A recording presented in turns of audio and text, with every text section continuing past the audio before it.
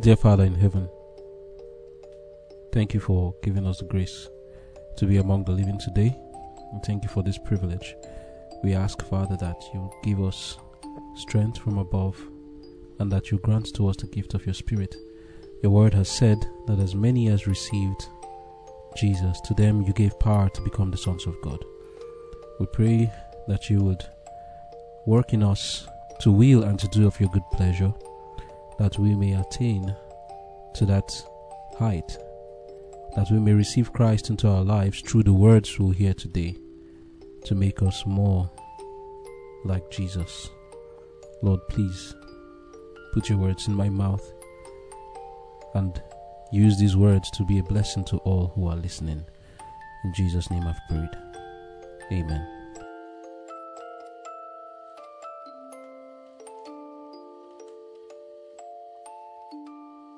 Conflict and Courage, March 9.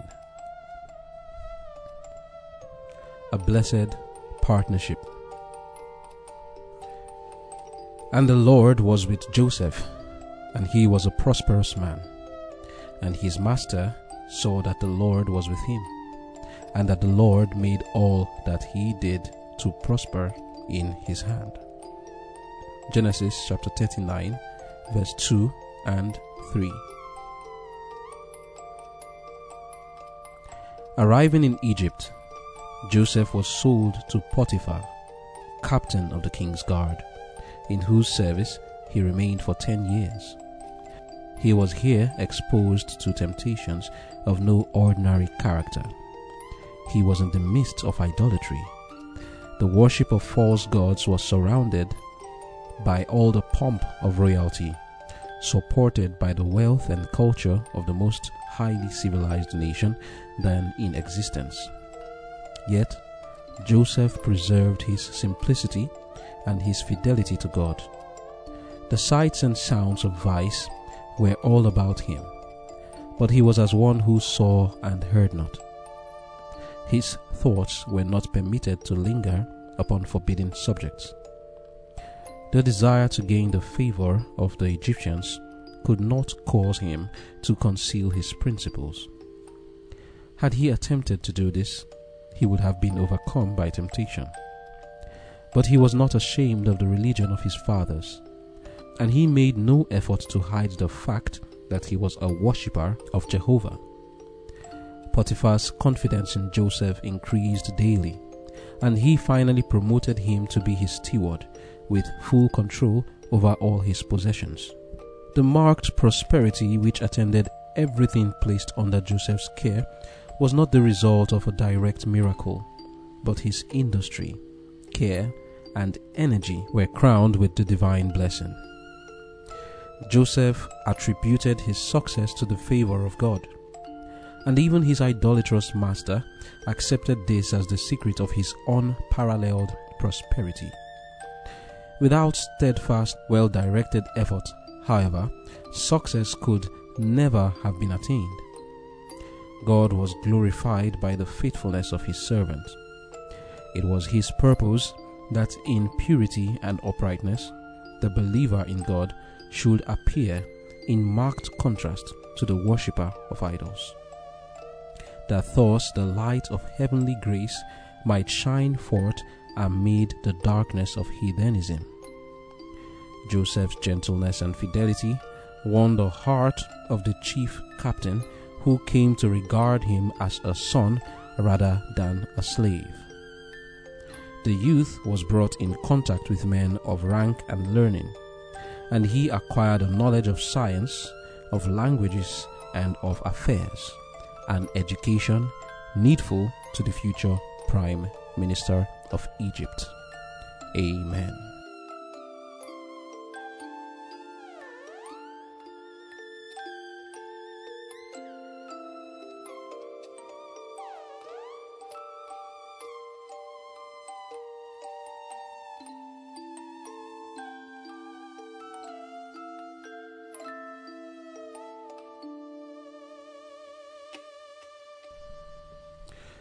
The title of our devotion for today is A Blessed Partnership.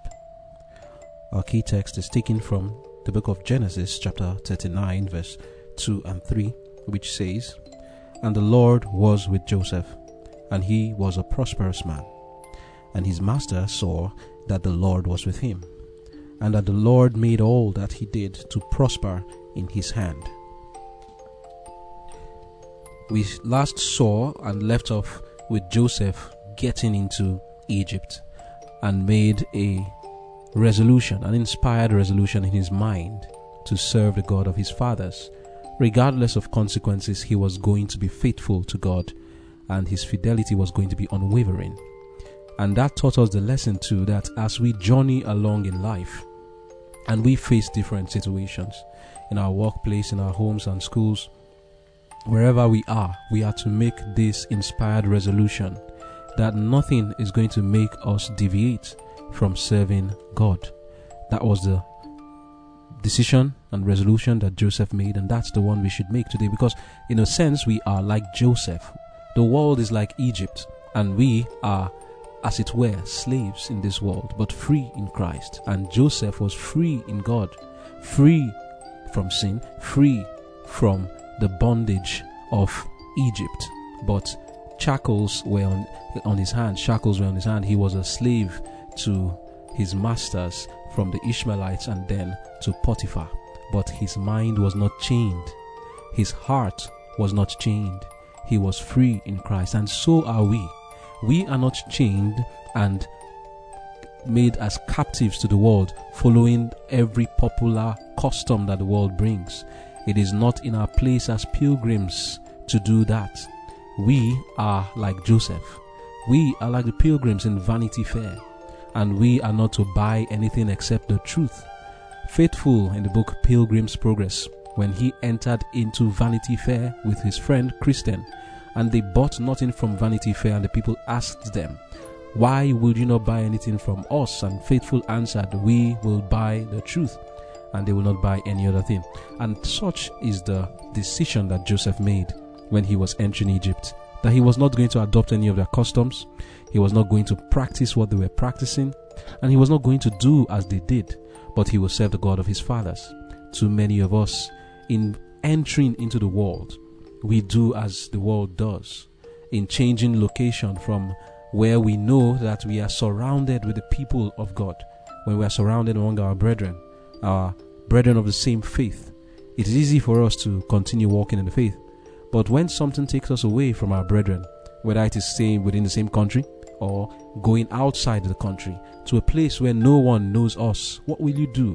Will you change your practices? Will you discard the God of your fathers? Someone once told me that once they get to the airport, as they are about to travel to either the US or the UK or the West, that they immediately forget God. That's the person's personal experience, that they don't even remember that there's something called God.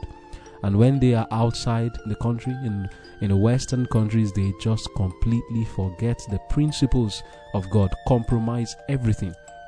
This was not so for Joseph. Going out to Egypt, which was like the USA of their time, the Western world, Joseph didn't look at it as something to rejoice and give testimony about, as we do today. But he looked at it as something that was not good for him. Only because of the slavery did he go there. It was not his choice to go. But on going there, he didn't think that he must join them in what they are doing. We are looking at this blessed partnership, the partnership between Joseph and his master Potiphar. We read in our key text that Joseph was prosperous. The Lord prospered him. Was it just out of nowhere that the Lord prospered him? Let us look at what made God prosper him. And the first thing is what we studied yesterday and what I'm talking about right now, that inspired resolution carried out. Yesterday we saw he decided.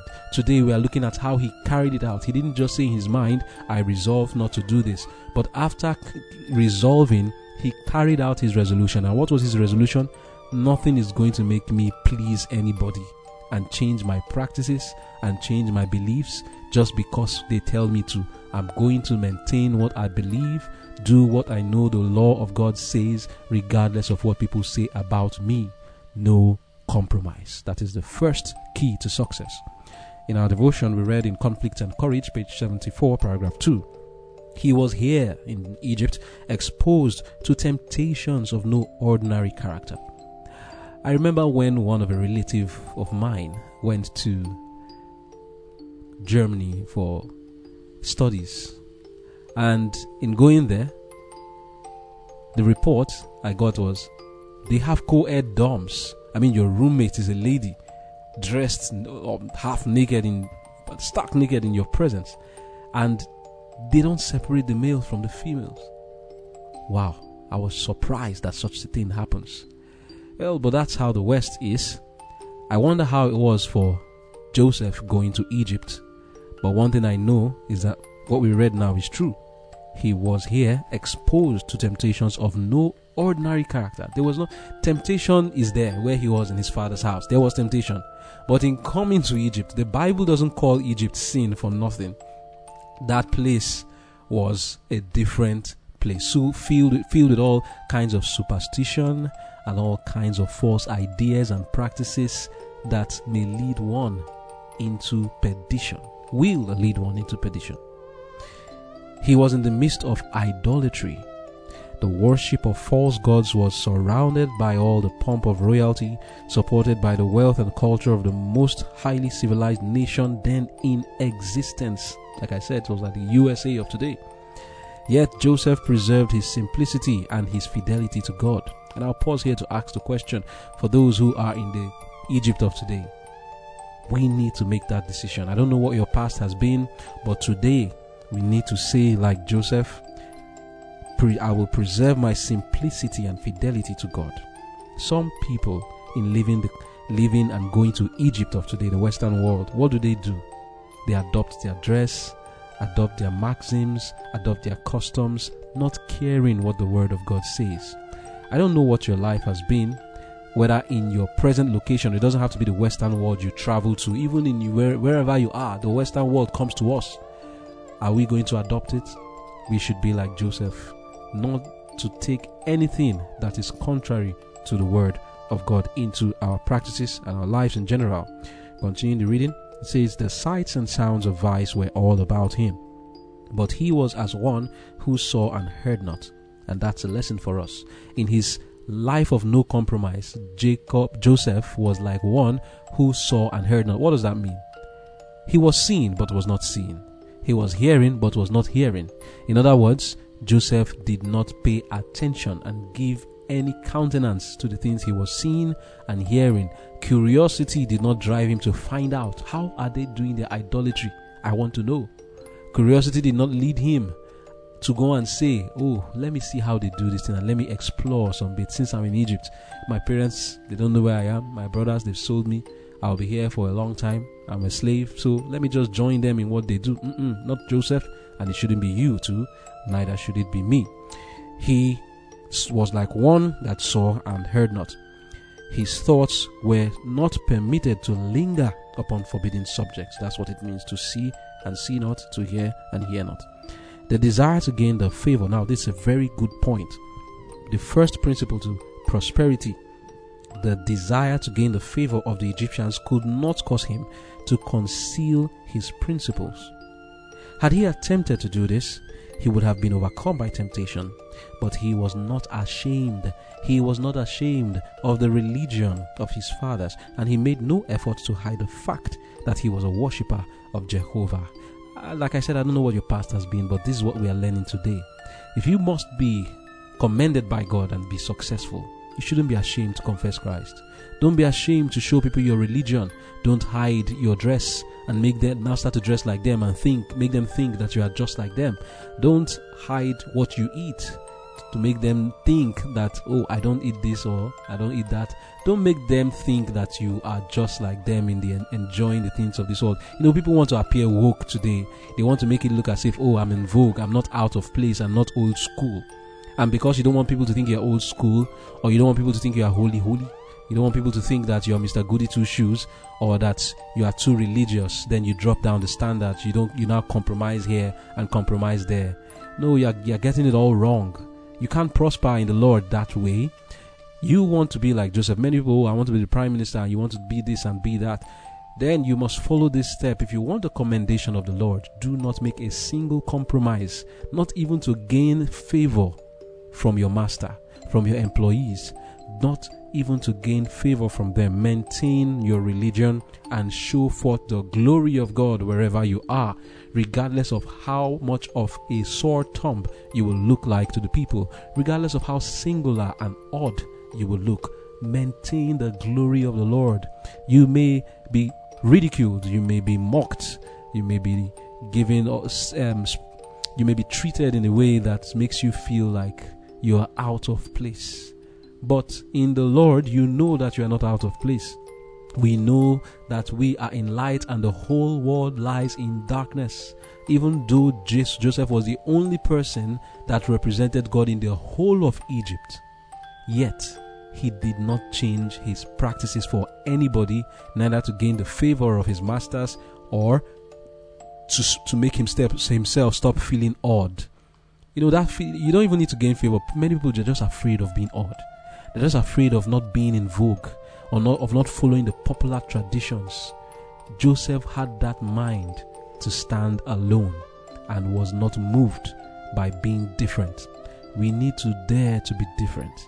We need to dare to stand for Christ. And Joseph, in the midst of the Egyptians, dared to do that, and this was one key to his prosperity. And because of this, the Lord blessed Joseph. Reading from Genesis 39, from verse 1, it says, "And Joseph was brought down to Egypt, and Potiphar, an officer of Pharaoh, captain of the guard, an Egyptian, bought him of the hands of the Ishmaelites, which had brought him down thither. And the Lord was with Joseph, and he was a prosperous man, and he was in the house of his master the Egyptian." Why? This is the result of what we have just talked about, no compromise. Many will think that if you follow this no compromise principle, you will not make it in life. But it was not so. Joseph followed it, and we read here in Genesis 39 verse 2 and 3 that he was prosperous. And his master saw that the Lord was with him, and that the Lord made all that he did to prosper in his hand. And Joseph found grace in his sight, and he served him, and he made him overseer over his house, and all that he had he put into his hand. And it came to pass from the time that he had made him overseer in his house and over all that he had, that the Lord blessed the Egyptian's house for Joseph's sake. And the blessing of the Lord was upon all that he had in the house and in the field. And he left all that he had in Joseph's hand, and he knew not aught he had, save the bread which he did eat. And Joseph was a goodly person and well favored. You see, this blessing that Joseph received from God even extended to Potiphar, his master. And this blessing did not come to Joseph by Joseph being a man pleaser, but by him being faithful to God. So what were some other attributes in Joseph that made him so successful? We read in Conflict and Courage, page 74, paragraph 2, that says, "The marked prosperity which attended everything placed under Joseph's care was not the result of a direct miracle." So Joseph was not one who depended on luck or miracles. The men of this world who are successful do so purely out of diligence and precise calculations. They don't depend on miracles.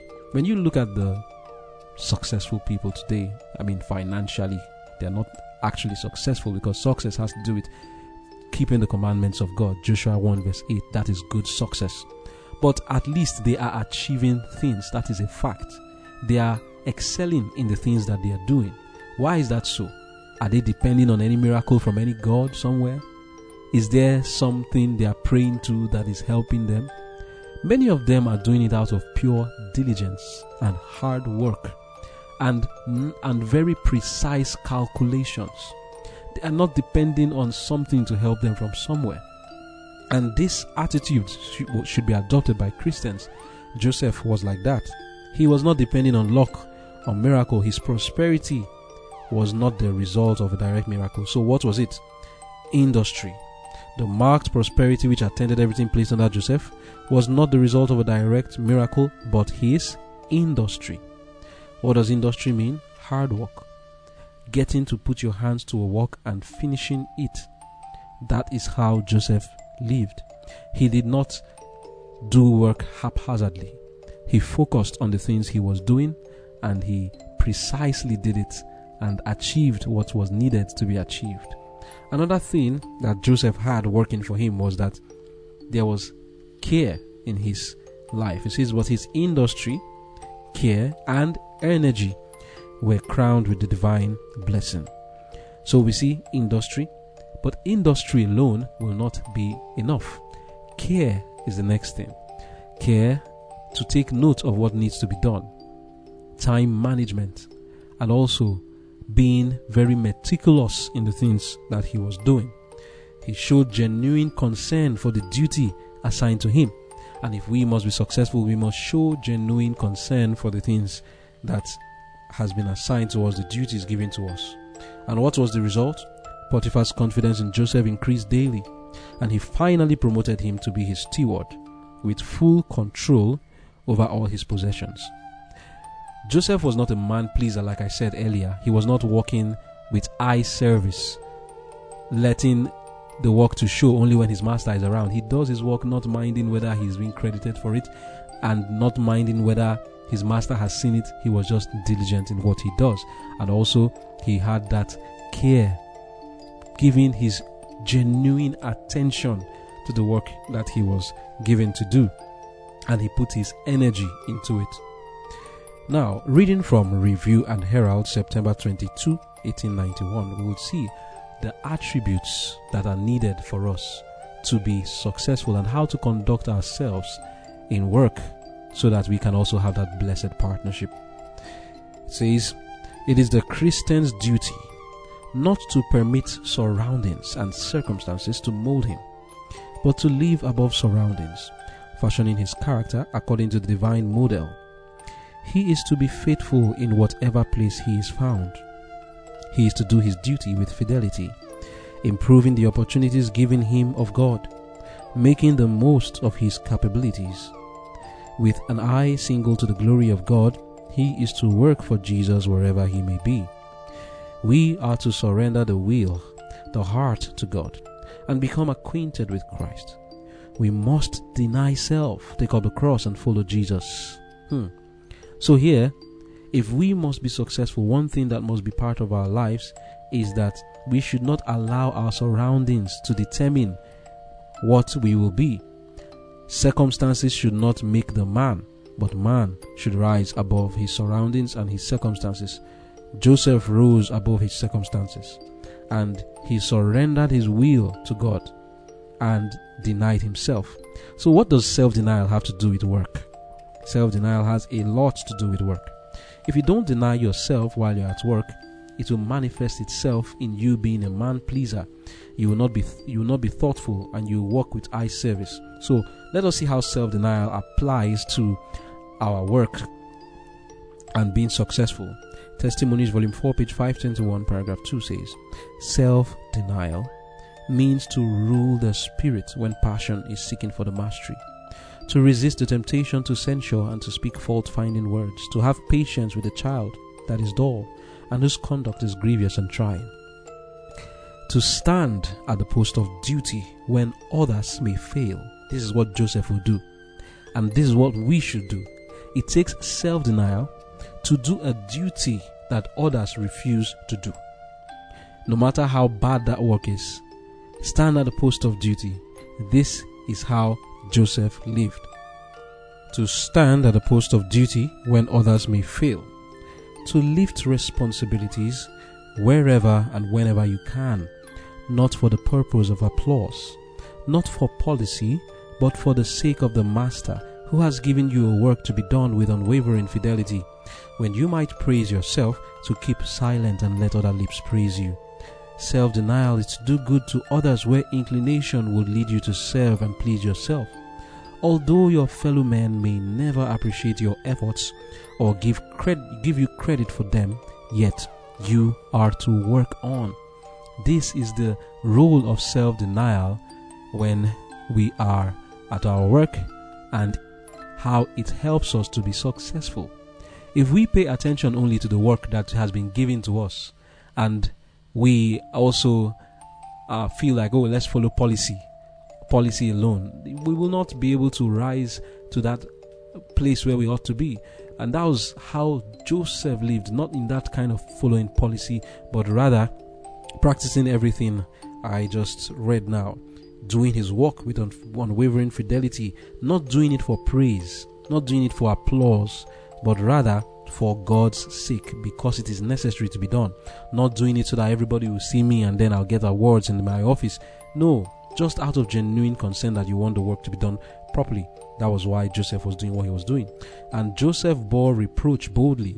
As Joseph maintained his religion at work, he must have been met with jeering and mockery, but he carried his cross boldly. And that was how he denied himself also. There were times when it would be possible that people will want to mock him. It will be possible that people will censure him and try to make his passion to rise. But he ruled his spirit when passion was seeking for the mastery. And even though his work was not appreciated or people give him credit for it, he continued to work on. So continuing from Review and Herald, September 22, 1891, understanding how to get that successful attitude. Reading, it says, how many profess to be the servants of Christ, but how loath are they to bear reproach and shame for Christ's sake.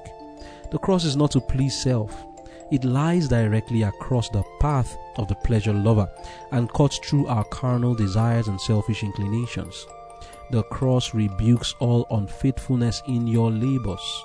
If you bear the cross of Christ, you will not shun responsibilities or burden bearing. If you are abiding in Christ, learning in his school, you will not be rude, dishonest, or unfaithful. The cross of Christ cuts to the root of all unholy passions and practices. Whatever the nature of your work, you will carry the principles of Christ into your labor and identify yourself with the task given into your hands. Your interest will be one with that of your employer. If you are paid for your time, you will realize that the time for work is not your own, but belongs to the one who pays you for it. If you are careless and extravagant, wasting material, squandering time, failing to be painstaking and diligent, you are registered in the books of heaven as an unfaithful servant. Let me pause here for a time. Many at work feel that they are at liberty to waste the time of their employer, use their materials anyhow, take something home even. The Lord is recording it, and he records that we are unfaithful servants. Some of us will use the data that is given from the office for frivolous and unhelpful things that don't help you to at least build yourself with respect to the work given to you, or also help the company with the things they are doing. Others will use working time for personal labor when work is not yet accomplished. The task has been given, and when you have not done the task, then you are surfing the net, doing something else. It's not break time. Nobody's saying it's wrong to surf the net in your break time. And then you are using the company's materials for personal purposes. Like we read, if you are paid for your time, you will realize that the time for work is not your own, but belongs to the one who pays you for it. If you are careless and extravagant, wasting material, squandering time, failing to be painstaking and diligent, you are registered in the books of heaven as an unfaithful servant. This is a high standard, a high calling. And this is the reason we come to Christ. You see, I know that these things are sounding really, really high, but I myself, who am talking, I have a lot to learn here. So let us not say because of how high it is we reject it. No, rather let us say, help us, Lord. Help me, Lord. Let me get to this standard. The Lord can give us the grace to be like that. Don't revolt at this standard, because it is true. If your employer is paying you for your time, why are you using the time for something else or squandering it? Why are you using their materials for things that they didn't give you materials for? Some even go as far as stealing from their employers. They take the petrol home. They take the toiletries home. And other materials owned by the employers are taken to their homes, used for their personal benefit. Is that not theft? Joseph was not like this. He was not envying or coveting the employer's properties. But he, like his great-grandfather Abraham, what he did with the king of Sodom, told them, don't say that you are the one that made Abraham rich. I am not taking any of your properties except the food that are the servants who fought the battle needed as we are coming back home. But don't say you made me rich. I'm not taking anything that belongs to you. This was how Joseph lived. Integrity, faithfulness, transparency, and sincerity were his attributes. Going on in the reading now, it says, those who are unfaithful in the list of temporal affairs will be unfaithful in responsibilities of greater importance. They will rob God and fail of meeting the claims of the divine law. They will not realize that their talents belong to God and should be devoted to His service. Those who do nothing for their employers except that which is commanded them. Take note. When they know that the prosperity of the work depends on some extra exertion on their part, will fail to be accounted as faithful servants. Another high standard here. So if we know something that needs to be done, and yet we don't do it because it is not our duty, then God will count us as unfaithful servants. And especially when we know that the success of the work depends on some extra exertion on our part. There are many things not specified that wait to be done, that come directly under the notice of one employed. Leaks and losses occur that might be prevented if painstaking diligence and unselfish effort were manifested. If the principles of love enjoined upon us by Jesus were carried out in the life of those who profess His name. But many are working in the cause of God who are registered as eye servants. It is the most abhorrent form of selfishness that leads the worker to neglect the improvement of time, the care of property, because he is not directly under the eye of the master. But do such workers imagine that their neglects are not noticed, their unfaithfulness not recorded? Could their eyes be opened, they would see that a watcher looks on, and all their carelessness is recorded in the books of heaven. Those who are unfaithful in the work of God are lacking in principle. Their motives are not of a character to lead them to choose the right under all circumstances. The servants of God are to feel at all times that they are under the eye of their employer. He who watched the sacrilegious feast of Belshazzar is present in all our institutions, in the counting room of the merchant, in the private workshop, and the bloodless hand is as surely recording your neglect as it recorded the awful judgment of the blasphemous king. Belshazzar's condemnation was written in words of fire. Thou art weighed in the balances and not found wanting. And if you fail to fulfill your God-given obligations, your condemnation will be the same. So, this is one of the attributes we must have in mind. We must be sincere and really diligent when we are working if we must be successful. This was the reason God blessed Joseph, because he was a self-denying person. He did the work that was even not his own duty because he saw it needed to be done. This is the attributes we should have in ourselves. Another thing is we should be trustworthy and reliable. The reading continues to say, there are many who profess to be Christians who are not united with Christ. Their daily life, their spirit testifies that Christ is not formed within the hope of glory. They cannot be depended upon. They cannot be trusted. They are anxious to reduce their service to the minimum of effort and at the same time exact the highest of wages. The name servant applies to every man, for we are all servants, and it will be well for us to see what mold we are taking on. Is it the mold of unfaithfulness or of fidelity? That's left for us to answer. We must be trustworthy people. People should be able to depend on us when they give us a duty, knowing very well that as far as I've given it to this brother or this sister, I'm sure that that work is considered done, because every time they give us a work, we always pull through. We should be able to be trustworthy and reliable. Another thing that we should have in work to be successful is thoughtfulness. Is it the disposition generally among servants to do as much as possible? Is it not rather the prevailing fashion to slide through the work as quickly, as easily as possible, and obtain the wages at as little cost to themselves as they can?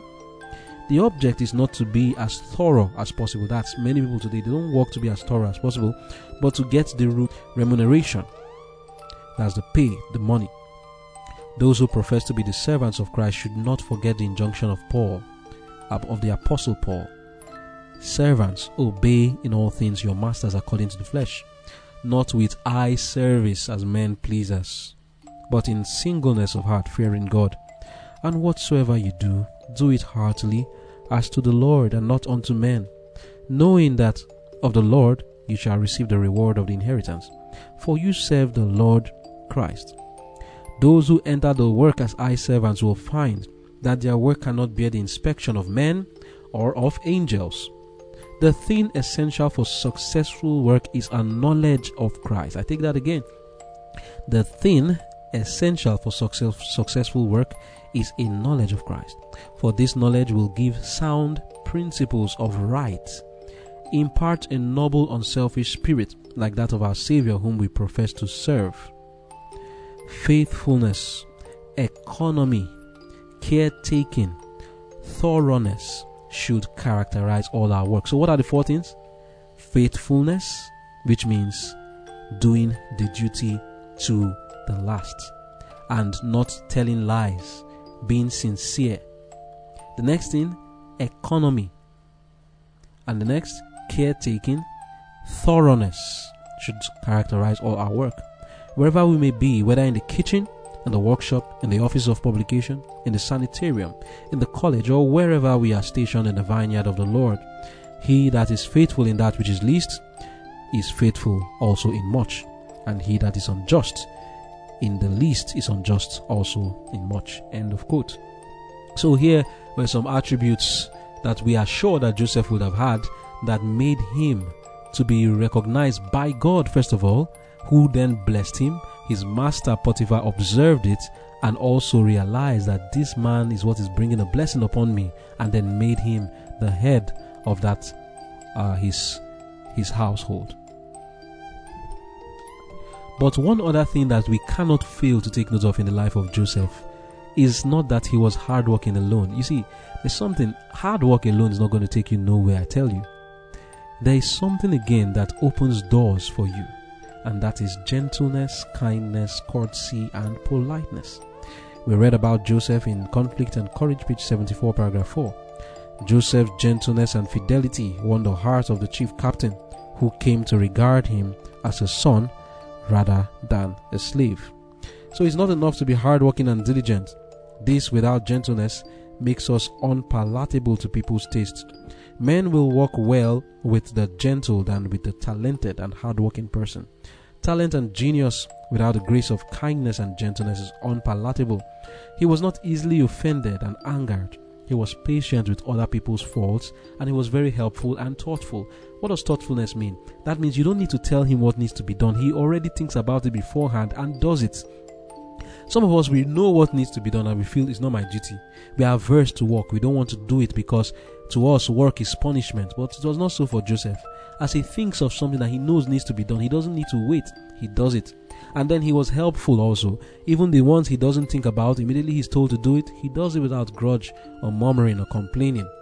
This combined with his hard work, that is the gentleness combined with his hard work, perfect. That is what you want to see. Easy person to work with, always reliable and trustworthy, ready to work at all times, and at the same time, when you are relating with him, he's not proud, he's not boastful, he's not insulting you, he's very caring, kind, and gentle in his manner of dealing. And this is the lesson we should learn. We may see defects in our character as we talk about these things, but the Lord is talking to us to bring about a change in our life. And what was final for Joseph is that he made it clear that his success was dependent on God. Joseph attributed his success to the favor of God, and even his idolatrous master accepted this as the secret of his unparalleled prosperity. Without steadfast, well-directed effort, however, success could never have been attained. God was glorified by the faithfulness of his servant. So what was God's purpose in all of this? It was to bring him in contact with men of rank and learning, so that he then acquired the knowledge of science, of languages, and the affairs of Egypt, and the education needed for a future prime minister. You may look at the work as a lowly work, but God had a purpose. And we also should understand, wherever we find ourselves, we are exposed to different kinds of things that is preparing us for a higher duty. Testimonies, volume 5, page 179, paragraph 2 says, the world has a right to expect strict integrity in those who profess to be Bible Christians. By one man's indifference in regard to paying his just dues, all our people are in danger of being regarded as unreliable. So we need to be strictly diligent and have strict integrity. So what were the things that helped Joseph? Attributes of diligence, proper time management. He doesn't use his time wrongly for things he shouldn't be using it for. The time that was supposed to be given to his master, he doesn't use it for other things. Thoughtfulness, helpfulness, single-mindedness, self-development, and genuine interest in the work he was doing. So if we are not diligent and lack fidelity, how can we possibly be where God wants us to be? As you see that Joseph, God brought him there. If he didn't do, as in Potiphar's house, if he didn't do the work he was supposed to do diligently and was always grumbling about how he's not supposed to be a slave and all of that, how would he be able to achieve what God planned for him? And we too, how can we achieve what God plans for us if we are like that? When we lack these attributes, God cannot see us as faithful, and we make ourselves unqualified for the duties God would have us do. It was not by a miracle that Joseph was made the head of the servants and seen as Potiphar's son. His hard-working attitude brought to himself the position of servant, but it was his genuine interest in Potiphar's business and his care and gentleness that endeared him as a son.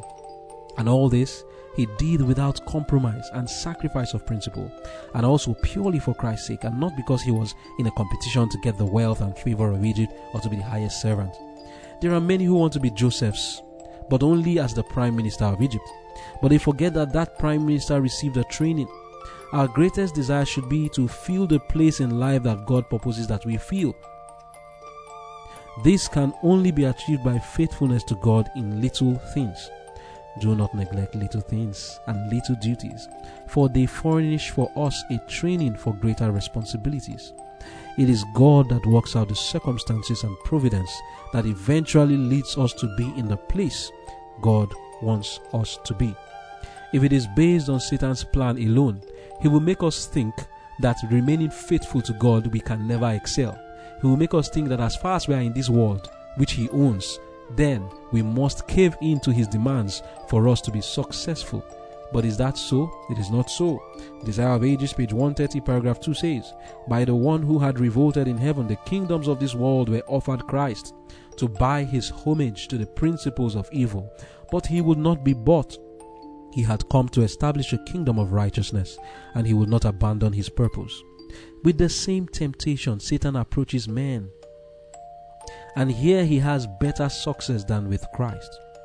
To men, he offers the kingdom of this world on condition that they will acknowledge his supremacy. He requires that they sacrifice integrity, disregard conscience, indulge selfishness. Christ bids them seek first the kingdom of God and his righteousness. But Satan walks by their side and says, whatever may be true in regard to life eternal, in order to make a success in this world, you must serve me. I hold your welfare in my hands. I can give you riches, pleasures, honor, and happiness. Hearken to my counsel. Do not allow yourselves to be carried away with whimsical notions of honesty and self-sacrifice. I will prepare the way before you. Thus, multitudes are deceived. They consent to live for the service of self, and Satan is satisfied. While he allures them with the hope of worldly dominion, he gains dominion over the soul, but he offers that which is not his to bestow, and which is soon to be wrested from him. In return, he beguiles them of their title to the inheritance of the sons of God. End of quote.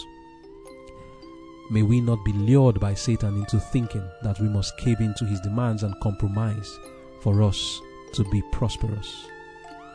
Let us pray.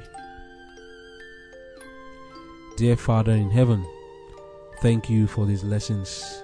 Please, Lord, it's not enough to speak.